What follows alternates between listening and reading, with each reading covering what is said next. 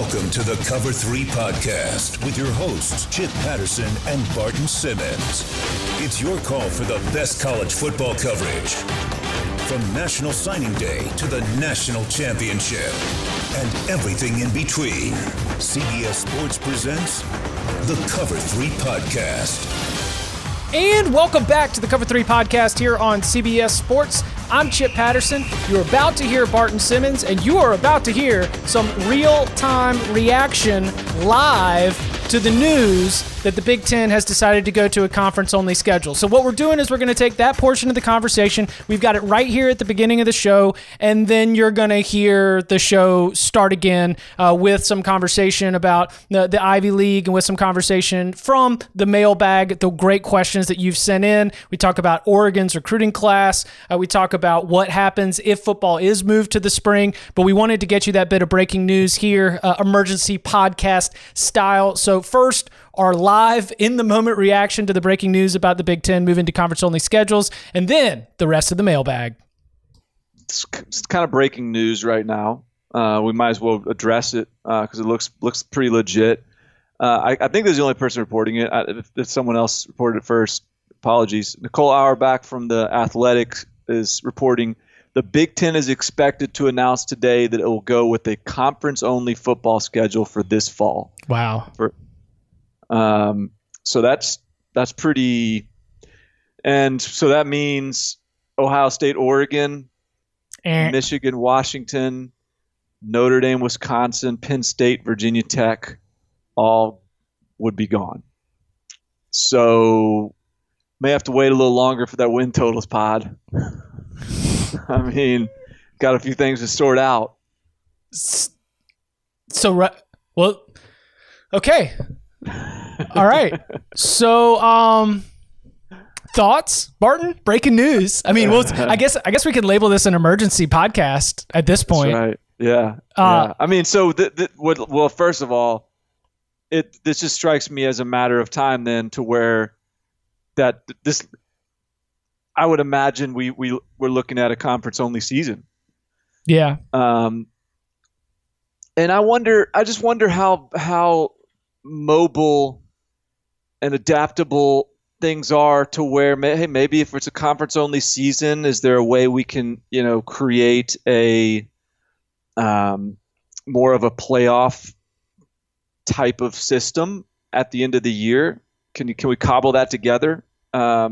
Or the bowl is just so unflinching that we have to sort of stick with the same routine? I don't know. I mean, probably not. But I've got to think that the bowl system is going to be tested just by the fact of we're doing conference only. If we're only doing conference only schedules, and if we are playing limited schedules, then you can't go with the same bowl eligibility rules.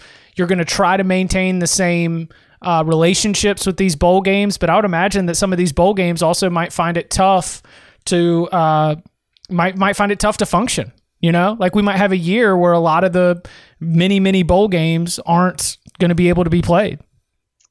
Yeah, and we've been talking about this too in terms of how it relates to the playoffs, like the idea that some team might have a 12-game season, some team might have a 10.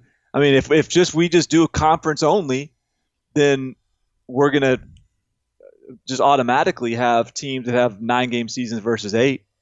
So there's that element in play as well. Just the scheduling inequality. This is, I don't know. This is, this kind of felt like where we were going, right? Like this is, it sort of, I'm surprised it's popping this soon, but I feel like that's what the tea leaves have been reading here for a little bit. It is a way to buy time. If you're doing a conference only schedule, and then you could space it out. It leaves time for games to be rescheduled. It leaves time for games to be delayed, and you're not dealing with the same kind of scheduling problems where we actually can't move to that date because there's this other game, we're going to be playing in Atlanta on that date, or the situations where the scheduling and the rescheduling, if a game is canceled, if a team needs something to move, as long as it's held within one conference and within one league office, you just get so much more flexibility. And dude, this is something that actually just came to me this morning. There is no NCAA-wide testing regulations, and it is a worthy point that conferences might not trust each other and schools might not trust each other. That if I've got a game against a school from another conference, I'm not going to have the same level of confidence that you've held the same testing protocols that we have. And the Big Ten, especially when you think about those universities and sort of where those universities sort of stand and consider themselves among the fine academic higher education scene, they probably are taking this first step forward to say, we are all going to agree to the same testing protocols. We are all going to, we are all going to agree to do this, and they can trust each other. And I don't think that trust is going to exist across the country. Yeah, and I was talking to a coach in the Sun Belt recently, and he was sort of like, there's no, like to your point, there's no protocol, there's no real guidelines. We're all just sort of on our own here, and so some schools are testing, some schools are not. So even if all the SEC, for example, like if you're just Big Ten and SEC or whatever, Big Ten and Pac-12 for Ohio State, Oregon, even if you trust those teams, as the season progresses, how do you, like the group of five conferences, really a lot of them may not have the money to be testing people at such a high rate and in such a comprehensive way. And, what does that mean for the potential spread? And I don't know, like that's a good point. Like there's a lot, the more you can keep it contained, the more flexibility you can give yourself scheduling to just get a functional season in, then you just sort of have survived the fall and hope for better next year. So we believe that this is probably where we're headed then. Big Ten is the leader, and other conferences then will follow as a domino effect. Yeah, I mean, it almost forces their hands. I mean, I guess, Oregon could go try to schedule, I don't know, whatever, Auburn or something. Eastern Washington. But I'm saying, like, so Oregon no longer has that Ohio State schedule, so they can go I guess they can go schedule some other Power 5 team if they can find them on their schedule. But I just like the domino is going to start to fall now, where as those games disappear, I mean, it's just going to be a matter of people are just going to be forced. If another couple conferences do the same thing, then everyone's hand is forced into just the conference only stuff.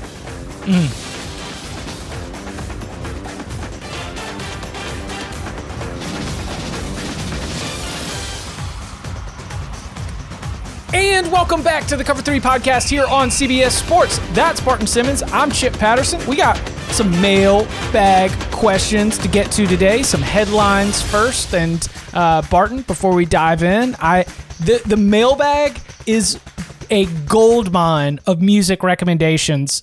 And we are not going to read all of the music recommendations here in today's edition of the mailbag. But we're about to talk about the future of the season a little bit. And I would just say that I'm building up some great contingency plans if we need to go auxiliary for some July and August shows, because I think that diving into these music recommendations and reviewing them, we might become the premier college football music crossover podcast.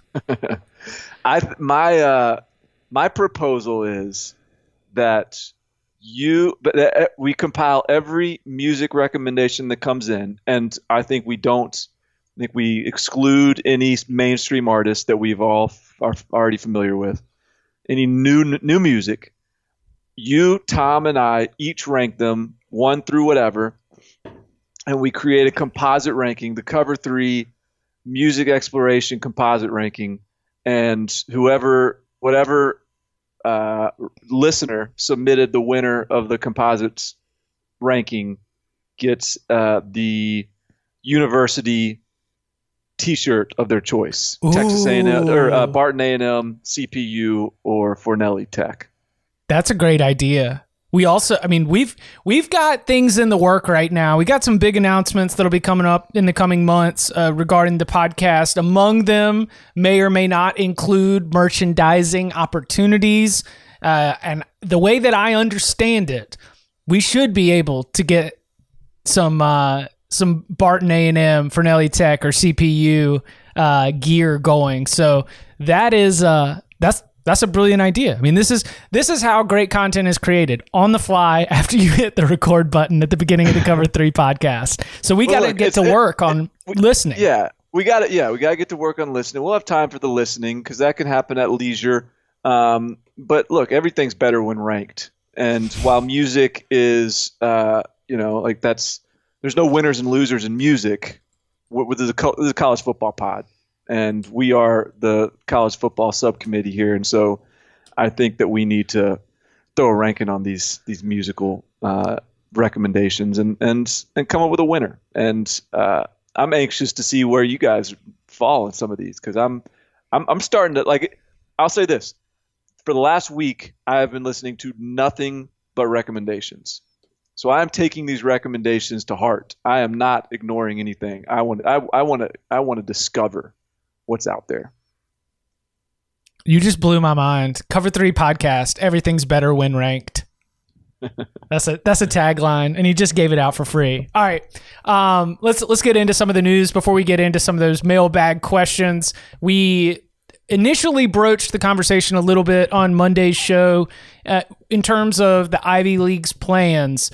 The official announcement came down on Wednesday. The Ivy League will not have any competition of any kind until at least January 1st. Now, Barton, what I found was interesting because I had already sort of talked myself into how excited I was for Ivy League locks in the spring. Like I'd really built up the way that we on the Cover 3 podcast were going to be able to spotlight it. But in the announcement, there is no guarantee that football will be in the spring. There is just no sporting events at the Ivy League conference level before January 1st. Now, practices can happen and workouts can happen, and the current plan, according to some Ivy League coaches, includes the fact that, yes, we will be working out and practicing and preparing as if once this January 1 date passes, that we will have some kind of conference season. There will be games. There will be competition for the players on those Ivy League football teams. So, your thoughts on, now that the announcement's out, now that we've got a few more details, are you feeling like we are going to get some Ivy League locks coming in the spring? Oh, man. I was so excited about Ivy League spring locks. So excited. I think that could be huge for the Ivy League. I was talking to another former player that played at Princeton here recently, and we were talking about like that would be like maybe worth considering a permanent move to the spring. Just, play the Ivy League in the spring and be the only show in town. And I don't know, that could be really cool. But I was very disappointed, with the announcement that Ivy League football, it's like basically Ivy League has just canceled spring or fall sports. Like we'll reassess at a later date. But there was we have moved the season to the spring. The Yale football newsletter to the Yale Football Association said, from the head coach said that they are preparing for the fall of 2021. The people coaches I've talked to have told me that they shouldn't expect spring football, basically, has been the message to them. And so that took something where I was trying to think of it positively, spin it in a positive light, and it wasn't hard for me to do it. And now I'm like disappointed. And I think that's very Ivy League though. Like because they don't, there's no reason to there's every reason to play a spring season in the Ivy League. But I think there's a fear of injuries too close to the fall season. whatever. That's just the Ivy League for you. If this pandemic has died down and they have the opportunity to play it in the spring and they don't, that would suck. Because there's been a lot of effort to try and point this to the Power 5 conference. And that's like whether you're on CBS Sports HQ, whether you're on a radio hit. So what does this mean? It's like, well truly, I wonder how universities are going to, don't you think that the Ivy League or the Big Ten or the SEC, it is really tough to be able to try and imagine how stretching all of your resources, all of your staffing, and all of your scheduling to try and take all of your fall sports, stack them on top of your spring sports, and have it all going on at the same time. Like there's been almost like some fantasy land by either like fans or media or otherwise that I hope I am not misjudging this, have forgotten that the same people who help put on the football games from an operations standpoint are often some of the same people that are helping put on the basketball games and the fall sports and the spring sports. And if you double them up and stack them on top of each other, I mean, there's just a resources shortage, not to mention the scheduling aspect of this, of having all these things going on campus at the same time.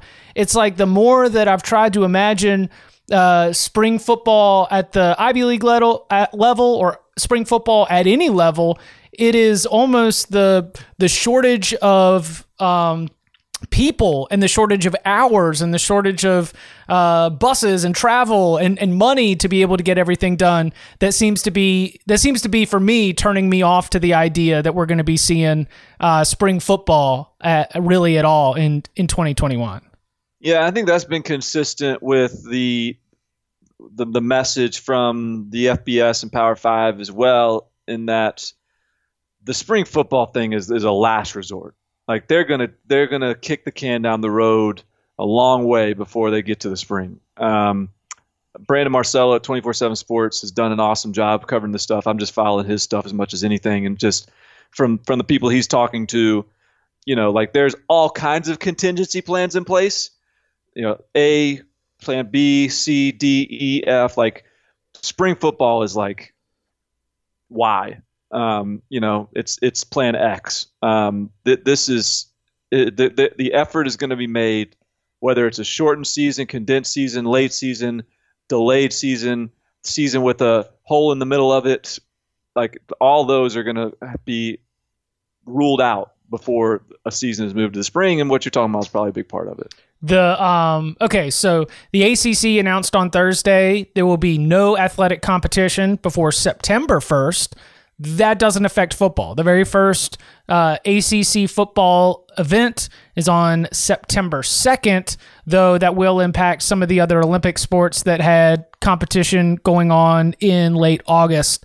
We've also started to see more headlines from around the country. The University of North Carolina had to shut down their team activities because of what the county health department deemed as a cluster of positive tests. Ohio State's athletic department has also shut down all athletic department activities, though some of the reporting, hasn't tied that specifically to the football program. The way that programs are dealing with the positive tests, to me, indicates that these are protocols that are now finally being exercised and put into place. And it actually points me to thinking that there will be some semblance of football this fall. But to your point right there, it kind of has me more in the mindset of, okay, so the schedule might be altered and the season might be delayed or it might be shortened. And when, if we have a college football playoff, it's probably going to be where one school only got 6 or 7 games in, one school might have got 9 games in, but the effort to have balance and equity across college football has got to be lost, just because in order for states, state health requirements to be followed. And that's always what these athletic directors and football coaches have said, is we're going to do everything according to local health official recommendations. So to follow state and county health official recommendations, to follow travel restrictions. Like right now, there are, here where we are, North Carolina and Tennessee, if our favorite in-state school had to go play up at Illinois in Champaign, we would have to quarantine for 10 to 14 days before we got there. Are those same travel restrictions still in place? Like I see college football being pointed more towards, yes, we're probably going to have some football games this fall. I just think that it's going to be a little bit more of this head on a swivel, sometimes week by week, sometimes, month by month, adjusted schedules, rescheduled games, maybe games get moved in terms of their location. But to me, my lesson from this week is that the efforts are being made to get this thing done safely in the fall, and spring football is probably not a logistical option. Did you see Jim Harbaugh's comments? It's a problem in society and football doesn't hurt it. Yeah, something like that. There was some context when it was like fully shared that didn't seem as head in the sand on the issue. I actually appreciated it. Because I think a lot of people, I think what Jim Harbaugh said, which was something to the effect of there was COVID before, football didn't cause this. Football, I can't remember what he said, but he also said something along the lines of we're just gonna have to learn to live with the virus for a while, and was making some implications about playing football and it being generally safe for players and whatever. I think I appreciated that he actually said it, whether it's true or not. Again, I think all of this is things that we don't know, but I think a lot of people are scared to say what they believe on both sides, really. And so I was glad at least an honest opinion came out about a coach that just feels like, this is a reality that we're going to have to live with and that we're going to have to take precautions towards. But, we think we can keep our players safe and play. I think that was the gist of the comment. I didn't read the entirety of it, but I don't know. I mean, again, uncertainty abounds because no one has the answers right now. On this was a local story for me, but I was wondering whether or not it resonated on your level of any acknowledgement or takery. But your boy, yeah, Ruffin McNeill. I had forgotten that he was no longer at Oklahoma, and then I kind of remembered that he left to go, I guess, take care of a aging parent or something. Right. Yeah, man, you fired up to have him back home? Yeah, I think that was, to me, and this is just my read of the situation. And I interrupted you. Ruffin McNeill. McNeill, former ECU head coach who was unceremoniously let go at a time that I did not agree with the decision. And then he went with Lincoln Riley, his former offensive coordinator from East Carolina. And he was a defensive line coach and associate head coach for Lincoln Riley at Oklahoma. I remember when we were at the Orange Bowl together, you had a good time talking with Ruffin. I mean, he's just a great guy.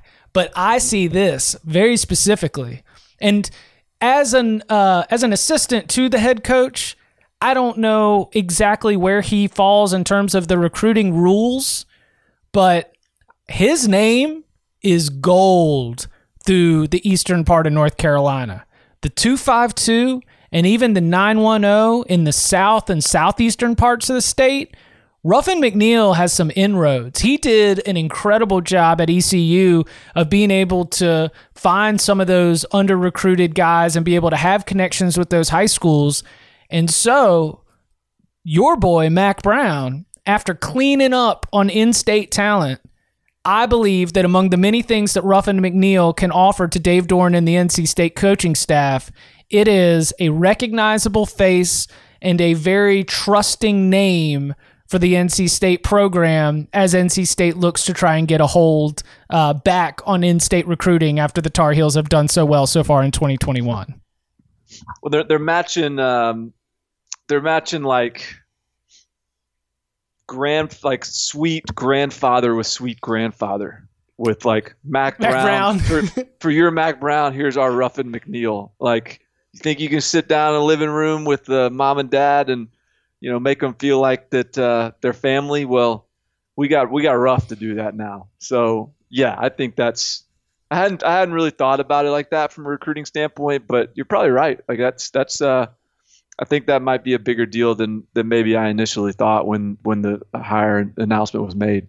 Like, he can't specifically coach positions because he's not a position coach, but he can watch practice and he can be a sounding board for Dave Doran. He can be a sounding board for the other assistant coaches. There's something that comes with his experience of, you know, his long track record. He's been part of these Oklahoma staffs that have won Big 12 titles and made it to the college football playoff. Like, that is an experience that can be very beneficial for the NC State staff. But to me, as soon as I saw the news, I was like, ooh, things just got real down in Eastern North Carolina. Like in those rural towns where personal relationships mean everything.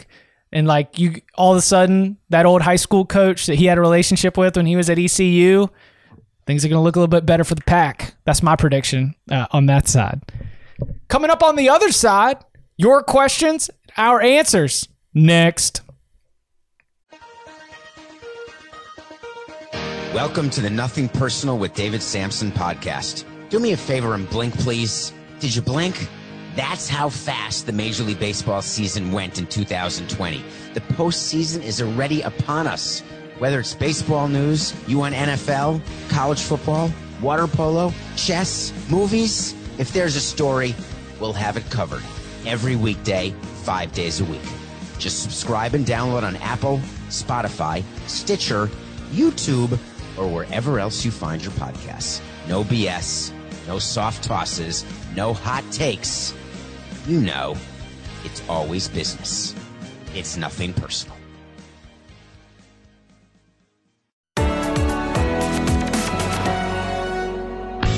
Two majors down and one to go in 2020. Bryson DeChambeau overpowered his peers at the U.S. Open. Can he carry that into November for a fall edition of the Masters? We're chatting about that and more on the First Cut Golf podcast, part of the CBS Sports Podcast Network. We're in your feed week in and week out with tournament previews, picks, interviews, news, and analysis. Join Mark Himmelman, Kyle Porter, Greg Ducharme, and myself, Rick Gaiman, as we give you daily fantasy plays, winning bets, and the hottest takes about Bryson, Phil, and Tiger. So what are you waiting for? Come join our group and let's talk golf. Download and subscribe on Apple Podcasts, Spotify, Stitcher, YouTube, or anywhere else podcasts are found.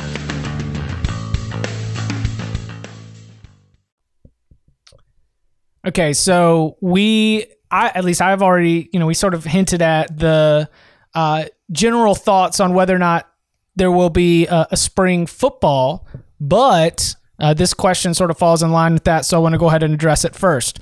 This is from Tommy. Hey guys, I'm a PSU fan, and I'm worried that Micah Parsons and Pat Freiermuth might sit out if the season is delayed to spring 2021 to prep for the NFL draft. Do you agree? Which other star players do you think would sit out? And do you think a lot of players would sit out in general? I feel like this possibility hasn't been discussed much. Love the podcast. Thank you, Tom. So, any player that needed this season to help their stock, I think would still have an incentive to play. Like, even going so far as like Marvin Wilson, a potential first rounder last year, wanted to up his stock, and now there's mixed reviews whether he's a first rounder or not right now. But the Florida State defensive tackle, if he decided not to go to the NFL draft last year, so this year he was hoping to up his stock based on his play on the field. You could make an argument that there's still a great opportunity to do that, and it may be a better opportunity to do that than there would be, just to prepare for some combine. So any senior, redshirt junior, even Pat Freiermuth, maybe. I mean, he was technically, I think he's a true junior this year, but he was, I think, technically eligible for the draft last year. I want to say because he went to prep school or something, so he was 3 years out of high school, and he decided to come back. So maybe you can make a case that he would want to play. I bet Micah Parsons would be gone. I texted the father of a rising junior that would go high in the NFL draft. And I just asked him off the record. I said, if there was a football season in the spring, would your son play or skip the season? and it didn't take him long to get back to me, and he was like, hell no, we wouldn't play. So there's some that would have incentive to play, but if you're going to get drafted high based on what's already happened, and you're just waiting for your eligibility, for you to be draft eligible, then you're probably not going to have a whole lot of reason to play in the spring, especially when then you got to turn around and play a season in the fall in the NFL. So, it would be. I think it would be more. A lot of people would just say, no way that no one's playing. I think there would be more incentive for some people to play than maybe you at first glance. But the no-brainer guys, I would assume all those guys are gone. So two things that stand out to me. Number one, the initial reporting is that when college football power brokers reached out to the NFL and said, hey, if we have a delayed season, if we play in the spring, would you think about moving the NFL draft? And according to the reporting, the initial response from the NFL was no. That NFL calendar is set. We are sticking to this. We are not, do whatever you want to do, but we are not moving the NFL draft date from, where it is. That could change. The NFL might change its opinion on that. And certainly, for a player who would be draft eligible, if the NFL Combine is still going to be in February and you've got a choice between going to the Underwear Olympics and earning yourself a golden dumbbell, or, going on going to go ahead and be a part of the 5-game season that they've got going on, then you're probably going to be going to the NFL Combine and trying to make sure that you lock in the millions of dollars that might be coming with a high NFL draft pick. The other thing I thought about was baseball. And baseball, the risk in playing football and the risk in playing college baseball is very different. But the baseball draft is right before the College World Series. Yeah. And so I imagined a scenario where this is, being approached from a position where you might be playing part of the spring football season, and then all of a sudden, there is you get drafted, and then you go out there and play, much like at the College World Series. So I could imagine a scenario where, like you said, someone who needed to play themselves into position, they might not go to the Combine. They may decide to play with their teammates, and then we have a situation where you're in the middle of your spring football season, but at the same time you get drafted. So I could see there being a scenario where someone would be able to stick around. All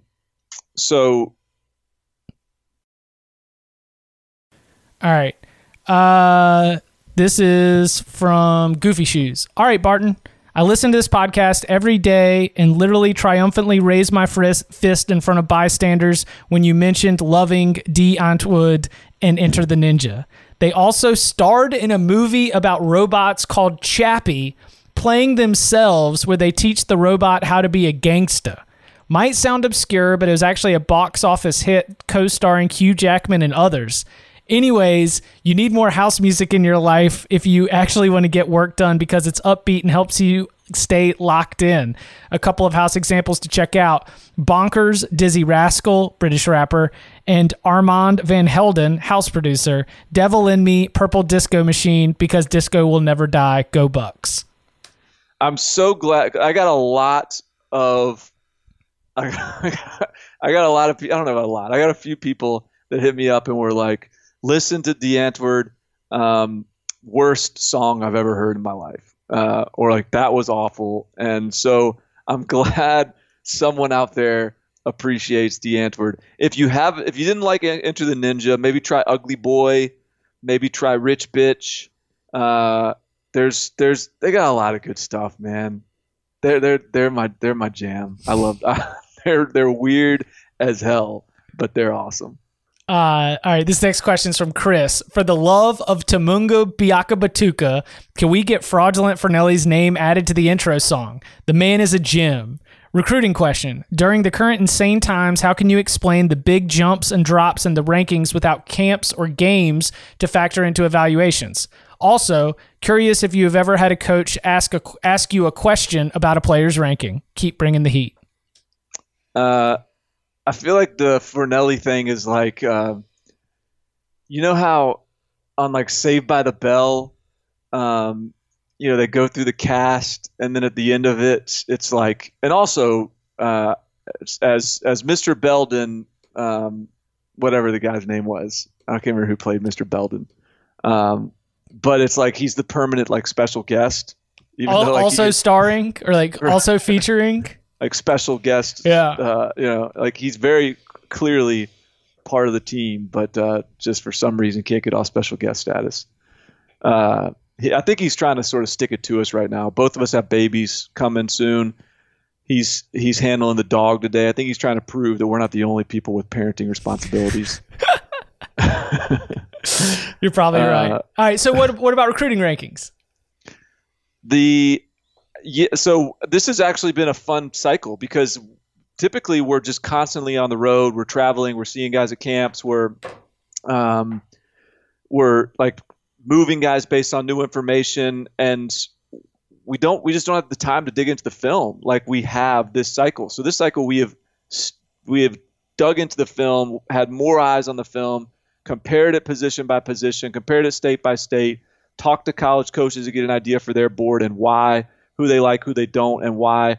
And it's been, granted, the information has been limited, and so there's been some obstacles, but I think the moves have been essential, like to us continuing to get the rankings accurate. Because the idea is when you first put a ranking out, there's just an acknowledgement that it's wrong, like based on how, like it's just impossible to see everybody, and it's impossible to consume everyone and digest it all, and so. It's a process to then, that's just like a starting point. And then it's a process to sort through that over the next multiple years. And that process is continuing even without camps and getting more accurate by the day. And yes, coaches ask about rankings all the time. Not necessarily, I still like, there is no misconception. Like coaches do not recruit off of rankings, but they're interested in them and they'll be interested in why a guy drops why a guy moves up, and we ask for their opinion and they ask for ours, and so there's definitely discussion about rankings for sure. All right, and final question. I've been hearing a lot of Oregon's local writers begin to discuss this class as one of the best offensive classes in the country, with rising stars like Ty Thompson and Troy Franklin and the bundle of 4-star receivers that have committed, and also having crystal balls for the likes of Xavier Worthy, Deontay Thompson, and Kingsley Samatasha? Yeah, I'm not sure how to say his last name yet either. All right, Kingsley Samatasha. Could end up being the best offensive class for 2021. And if not, who are the ones that stand out as the best? Also, my song recommendation is Working Man, Larry Fleet. I love, by the way, I love that everyone's like a music expert in their own mind. And it's awesome though. Like you should be. Like I love the passion people have for their little music mentality. I think Oregon's class is awesome. Troy Franklin is a stud at receiver. Ty Thompson, we just saw him at the Elite 11. He's a beast. I think he's going to be Oregon's next quarterback after Tyler Shuck, assuming that Shuck wins that job. And then they're going to put together a really good class on the offensive line, per usual. And so. Yeah, I mean, this is they're number one in the Pac-12. They're top 5 in the country. They they've got Xavier Worthy is sort of starting to trend towards Michigan or Alabama at this point, as opposed to Oregon. But nonetheless, this is a really, really good class for Oregon offensively. Other good offensive classes, I think, Oklahoma's putting a good one together. Again, Alabama's starting to put a good one together. The usual suspects. Yeah. I mean, Oklahoma, Alabama, Clemson's probably got a good offensive class. Yeah. Ohio State has a great offensive class. Yeah. Yeah, I mean, they're richer, are getting richer for sure. Congratulations, Oregon. You've entered that top tier. All right, He is Barton Simmons. You can follow him on Twitter at Barton Simmons. You can follow me at Chip_Patterson. Barton, thank you very much. All right, man.